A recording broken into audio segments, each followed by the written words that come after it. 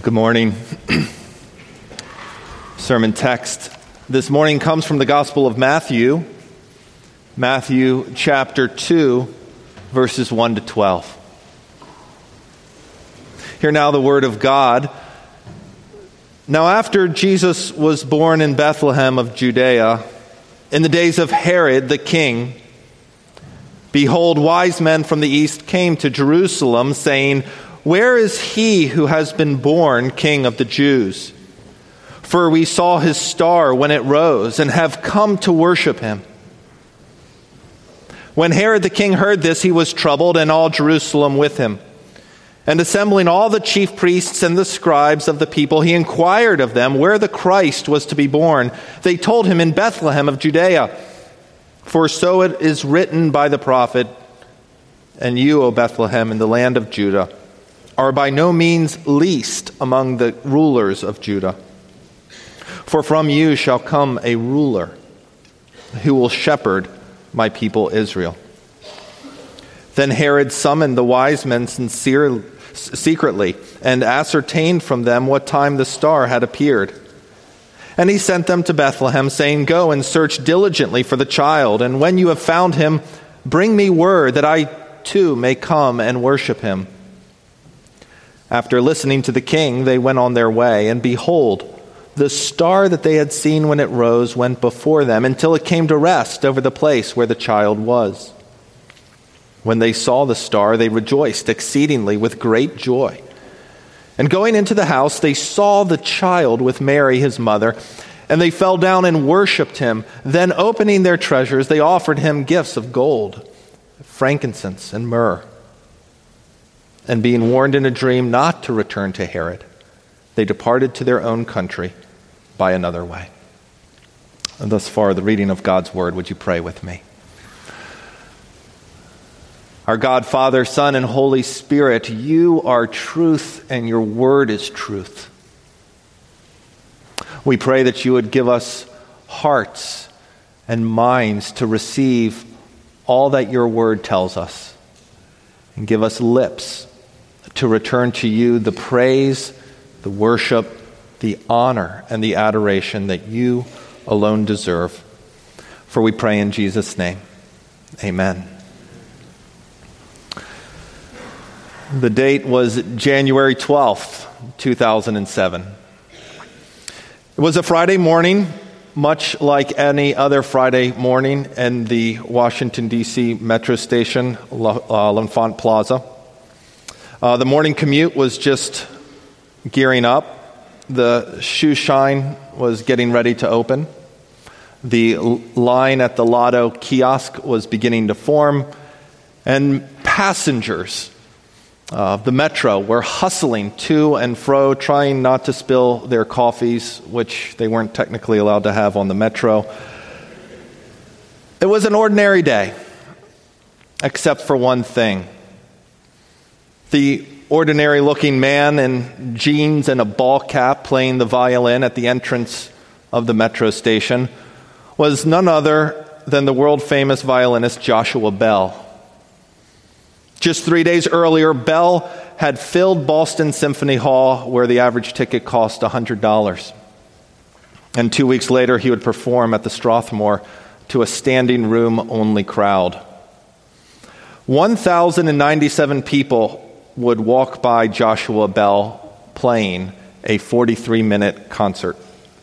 And out of the 1,097 people who passed by, only 7 stopped to listen. 7.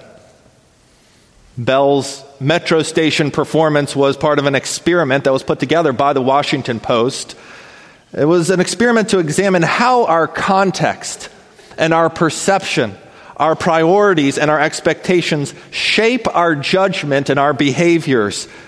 Friday morning rush hour was an unexpected time. L'Enfant Metro Station was an unexpected place for a world-class concert. Joshua Bell wasn't dressed the part. There were no flyers. There were no announcements. There was no fanfare. And as a result, 1,090 people missed the performance of a lifetime and front row seats to it. We have before us this morning an account that is no doubt very familiar to most of you. Matthew tells here of the events surrounding the birth of Jesus, and what we see is that the Messiah's birth was in many ways unexpected. Jesus was born to a poor couple, insignificant by the world's standards. He was born not in Jerusalem or any other major metropolis, but in the little town of Bethlehem. He was not born in a palace fit for a king, but as Luke would tell us, he was born and spent his first nights in a cattle stall. Very little about Jesus' birth spoke of kingship, much less divine kingship. And as a result, when the day has finally come, the day when the Godhead veiled himself in human flesh, came to this earth as the Savior of sinners, this day that had been longed for and prayed for and hoped for generations after generations after generation. This day, when it finally came, was missed. It was missed. Far too many missed Jesus. Jesus was ignored.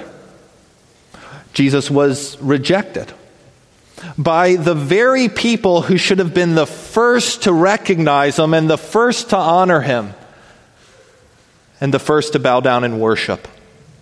Jesus was missed. That's what I want you to see. Jesus was rejected, but not by everyone. Not by everyone. We meet in our text the Magi. And I want you to see that the Magi are arguably the least likely worshipers of a Jewish Messiah, but they're here, worshiping God's Christ. God, we see, raises up worshipers. God raises up worshipers from the most unlikely of places to come and to adore his Son, the Christ child. Central to Matthew's gospel is this all-important question. Jesus puts it to his disciples in chapter 16. But who do you say that I am? It's a question that really resonates throughout the entire gospel, and it's a question that's put to us even here at the very beginning. Who do you say that I am? It's a question that is as important today, 2,000 years later, as it was in the days when Jesus asked it. We find here at the very beginning different responses to Jesus. We see it in Herod. We see it in the religious leaders. And we see it in the Magi. And I want to consider each of these responses in turn. Herod. In Herod, we see the response to Jesus of fear and of anger. We're told in verse 3 that when King Herod heard that the child was born king of the Jews, he was troubled. And that word here, translated troubled, is it's a bit of an understatement, really. It refers to a deep mental and spiritual agitation. It refers to being shaken to the very core of your being. It's the word that Jesus would use in John chapter 12 when he speaks about the death he is about to suffer on the cross, and he cries out, "My soul is troubled." Herod was troubled at the news of one born king of the Jews. This was not the perhaps understandable response that we might expect of any king when he hears that a rival king is born.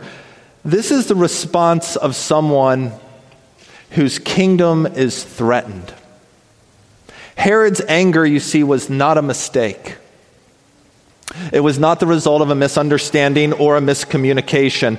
What we can see this in Herod's question when he asks the scribes and the chief priests, "Where is the Christ to be born?" Do you hear it?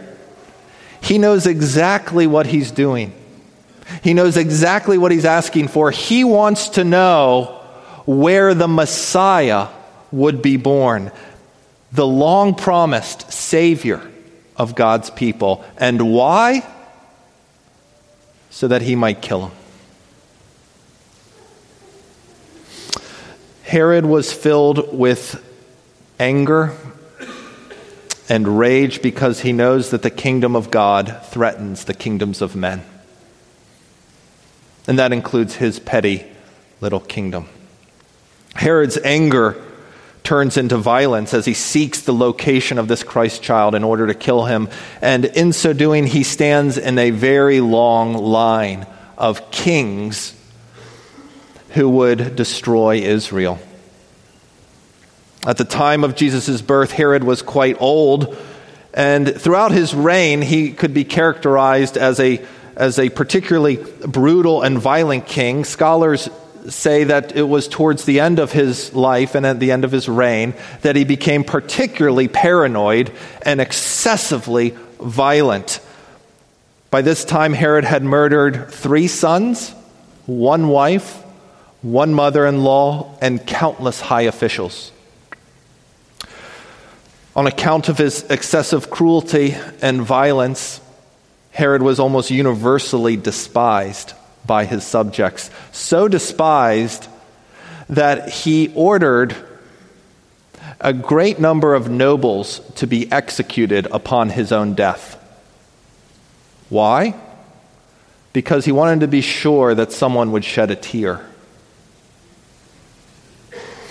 It's perhaps no surprise that when Herod flies into a rage, all of Jerusalem is troubled along with him.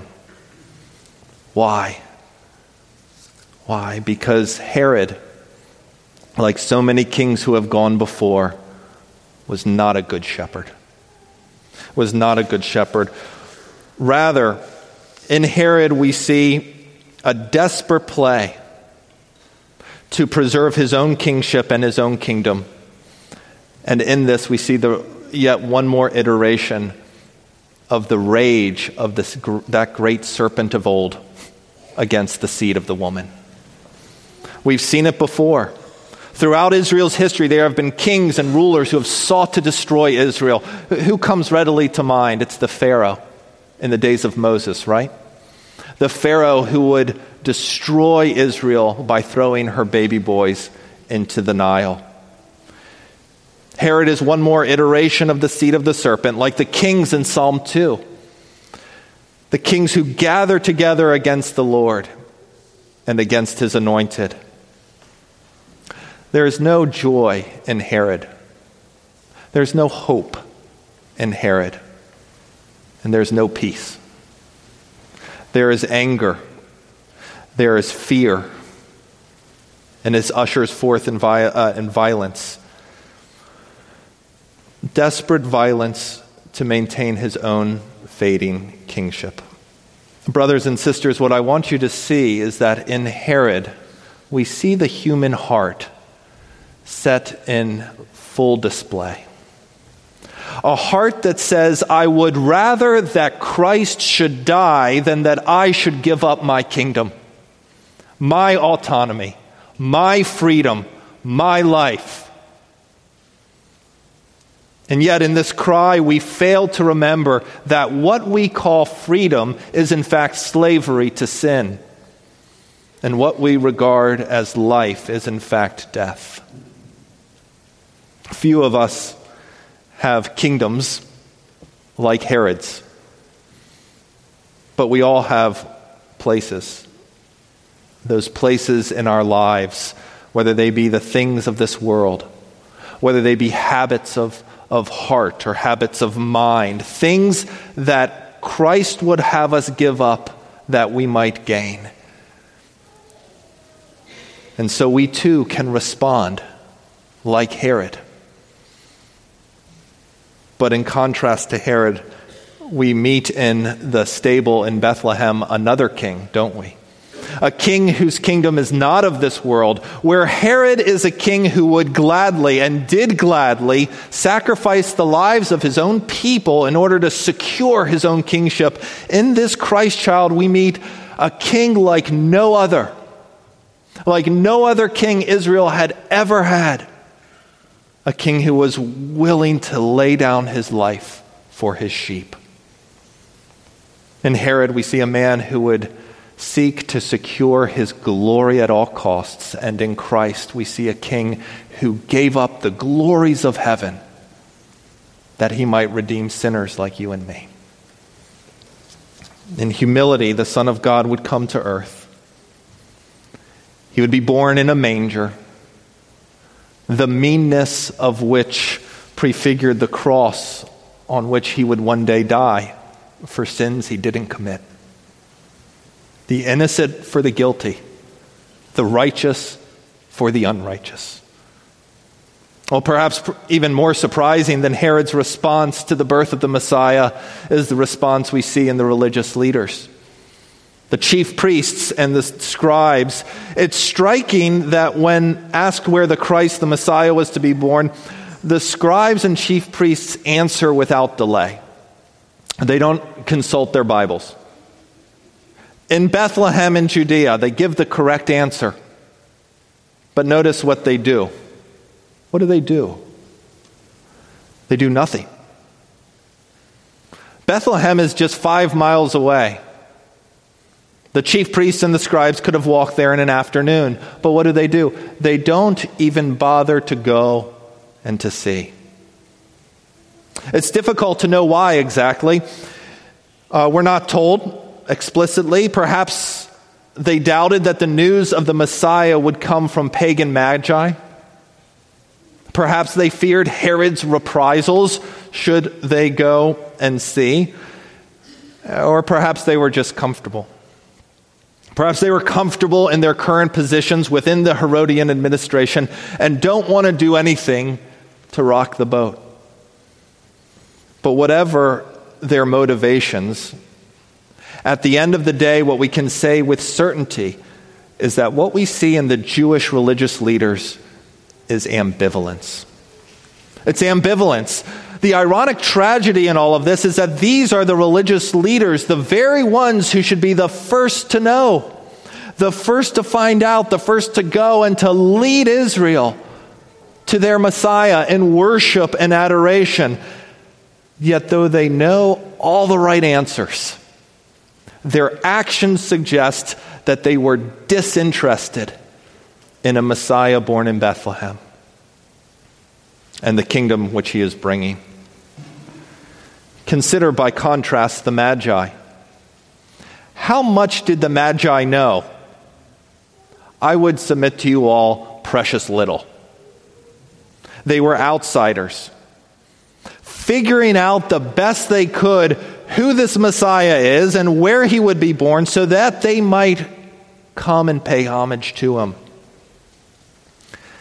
And yet, the religious leaders of the Jewish people, who had been given so very much, display staggering reluctance to go and see. And it is a reluctance that will eventually turn into what? Hostility. And it is a hostility that will eventually turn into what? Murder. There's a, I think, striking parallel with the story of Jonah. You know the story of Jonah, right? Where the pagans of Nineveh, upon hearing what is arguably the worst sermon ever preached,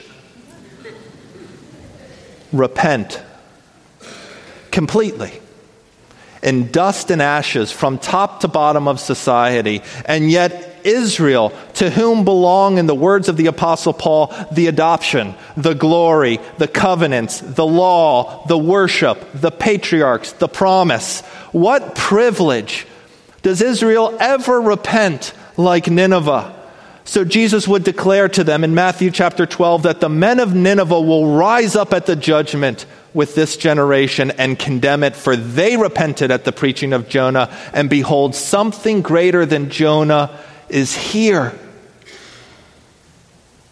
When outward privilege is not met with inward faith, it only serves to blind the eyes, to dull the ears, and to harden the hearts of those who should be first to see and to hear and to believe.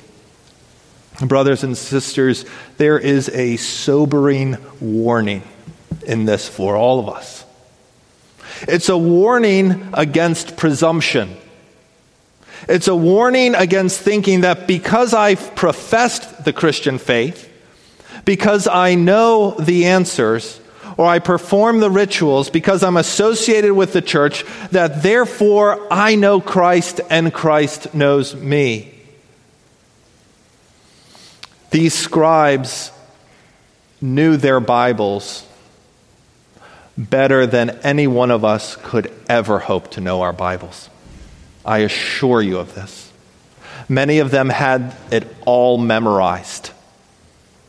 They knew their Bibles forwards and backwards. The chief priest's job was to represent the people of God in the presence of God daily, to perform sacrifices with precision, to offer instruction and guidance according to Torah. These were men who lived and moved and had their being in Israel's religion, and yet they missed the very one who stood at its center. It's possible to do this, and it's a warning for us all. Jesus would later rebuke the religious leaders, saying, "You search the scriptures because you think that in them you have eternal life, but they bear witness about me. Yet you refuse to come to me that you may have life." So, let me ask you this. Do you know Christ? Not do you know about Christ or do you know about Christianity. Not do you know your Bible or do you know theology or you're a member of the church. As good as all of these things are and as important as they all are, they are not the most important thing. But do you know Christ? Are you trusting Christ today? Not did you trust Christ 20 years ago, but are you trusting Him today? On whom are you hoping, and for whom are you living? When we cease to trust Christ, we become ambivalent. Our awe can turn into ambivalence, and our wonder can turn into presumption. And we are all susceptible. What is the remedy? The remedy is Christ Himself. The living, breathing, Spirit-filled, Spirit-giving Christ who is yours and mine by faith. He offers Himself to all of us, and He says, I may be yours by faith alone. Are you trusting Christ? Churches fail. Leaders fail. You and I fail ourselves, but Christ will never fail you. In Herod and in the chief priests, we meet two pillars of Israel's faith, the king and the priests. And we see that both of them miss the Messiah, who came to bring light and life to a sin-darkened world, the very ones who should have been the first to know, the first to bow, the first to worship, missed the Christ. Reflecting on his concert at the metro station, Joshua Bell noted that there were 6 particularly painful and awkward moments. They were the moments when he finished his pieces, and his performance was met with silence. Not something he was used to. Finishes a performance, a brilliant performance of a brilliant piece, and nothing. I think we would all agree that there's something deeply inappropriate about that situation. Well, commenting on God's purposes for these magi, one pastor put it like this, that God would not suffer his son to go unadored. God would not suffer his son to go unadored. In the very next chapter, John the Baptist will denounce the presumption of the religious leaders, saying, "Do not presume to say to yourself, 'We have Abraham as our father,' for I tell you, God is able to raise up from these stones children of Abraham."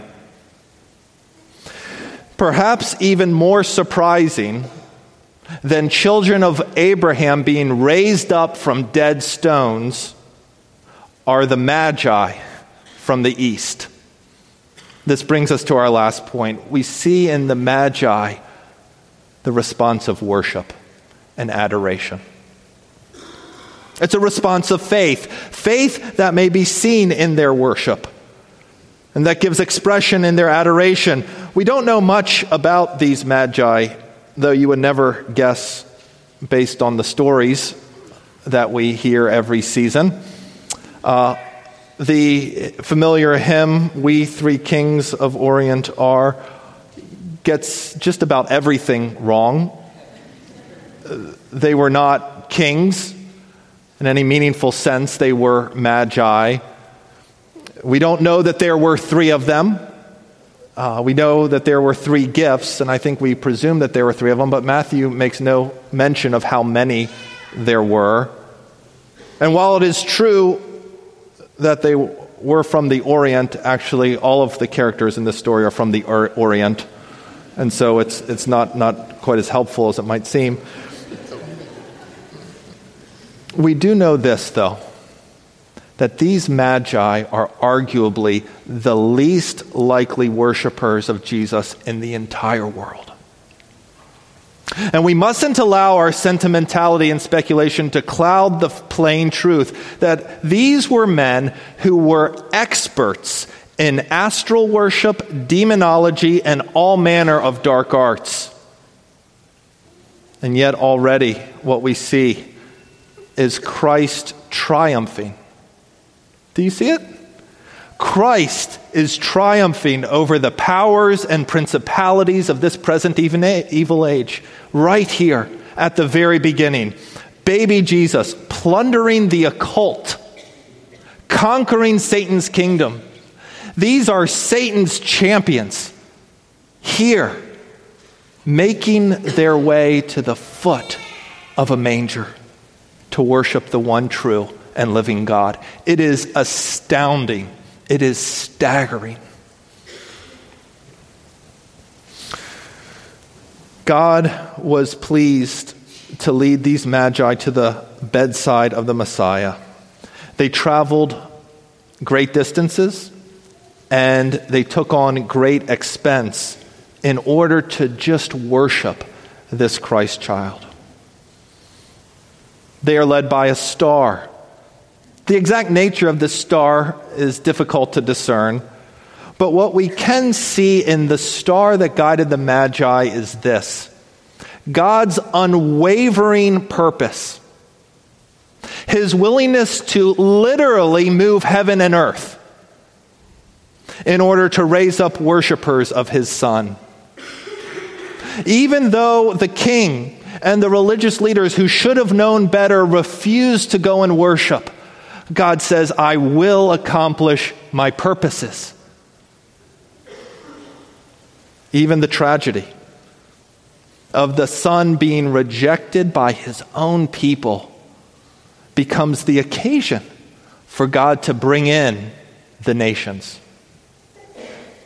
What begins with just a trickle here with the Magi will one day become a torrent as the Gentiles are brought into the kingdom of God. So in this way, as Paul says in Romans chapter 11, all Israel, Jew and Gentile alike, will be saved. Though probably unclear about the nature of Jesus' mission, It's striking that the Magi bring gifts appropriate for his life, don't they? They bring gold, of course, a symbol of royalty, appropriate to Jesus' kingly office. And they bring frankincense. This is an incense associated with the work of the priest, making sacrifices to God, and I think is suggestive of Jesus' priestly office. And they bring myrrh. It's a spice that was used as a perfume, but it was a spice that was also used for the burial of the dead. When Jesus died, Joseph and Nicodemus would bring 75 pounds of myrrh to anoint his dead body. A gift suggestive of Jesus' mission as the man born to die. The Magi understood enough, though. They understood enough about the significance of this Messiah, enough about his identity, his mission, that they would bring to him the worship and the honor, the adoration and the glory that he alone deserves. Fear and anger, doubt and ambivalence, worship and adoration. 3 responses. Matthew, many have pointed out, is recording these responses for us as a way to invite us to find ourselves.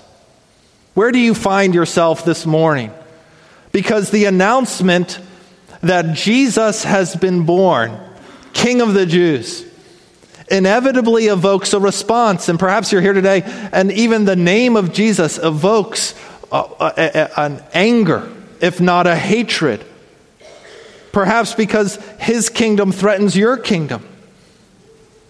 And if this describes you, what you need to hear is that Jesus' kingship is a kingship of peace. It's a peace like no other peace. No peace that can be wrought by any human kingdom. Jesus came to bring peace. So that peace and that security that we so often seek in our own efforts at kingdom building. Whether it be through achievement or popularity, wealth or pleasure or education or anything else, that peace and that security that we long for and can never achieve, Jesus says, I give it to you. My peace I give to you. And Jesus invites us, all of us, to an eternal kingdom characterized by peace. Or perhaps you see yourself not so much reflected in King Herod, but in the religious leaders, as those who have grown ambivalent towards the hope that things will ever get better, or ambivalent towards the good news that God will make all things new. Matthew's message for you is don't miss out. Don't miss out. It's not enough to just come to church. It's not enough to just know your Bible and theology, as wonderful as these things are. But if they are not accompanied by faith in the risen Christ, they are of no value. The remedy for a heart that has grown dull is not another word, not another good news. God doesn't say, oh, you're bored with that good news? Here's something else for you. He says, no, return. Return to the good news, because there is no better news than that Christ has died for sinners and has risen, has ascended into heaven, and has promised that he will one day return. There is no better news you will hear. But the goal, of course, is for all of us to respond with the Magi. To respond to the announcement of one born King of the Jews. We're told in verse 11 that when they saw the child with his mother, they fell down and they worshiped. They fell down and they worshiped. We are to be those who come recognizing who Jesus is, the King and the Savior of the world. And the response of faith is to fall to our knees in worship. It is the only response that's appropriate. Appropriate to the gifts that we have been given, the gift which we could never earn and we could never repay, not in a million lifetimes. Certainly the Magi's gifts of gold and frankincense and myrrh, these were appropriate gestures, but the Son of God did not leave the glories of heaven for gold and for frankincense and myrrh. There's plenty of gold where he came from. The Son of God came to earth for the one thing that he did not have, and that was sinners reconciled to a holy God. For that reason, the Son of God took on human flesh and tabernacled among us, that he might present us pure, spotless, and blameless before his fathers. He left heaven to make those who are by nature haters of God, worshipers of God. And from the manger to the cross to the empty tomb to the ascension, Jesus was at work, drawing all men, all women, all children to himself. His sheep heard his voice, and they continue to hear it even today, as God continues to call to Christ the least and the lowliest, the most unlikely of worshipers. If the message of the religious leaders is a warning against presumption, the message of the Magi is a warning against exclusion. No one is excluded. Christ's blood is sufficient for every sin and for every sinner who would turn to him in faith.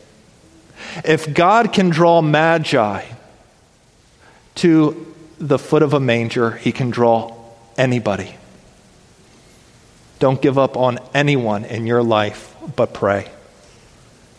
And don't give up on yourself, as you are tempted to think, as I am tempted to think at times, that Christ's blood could not reach even me.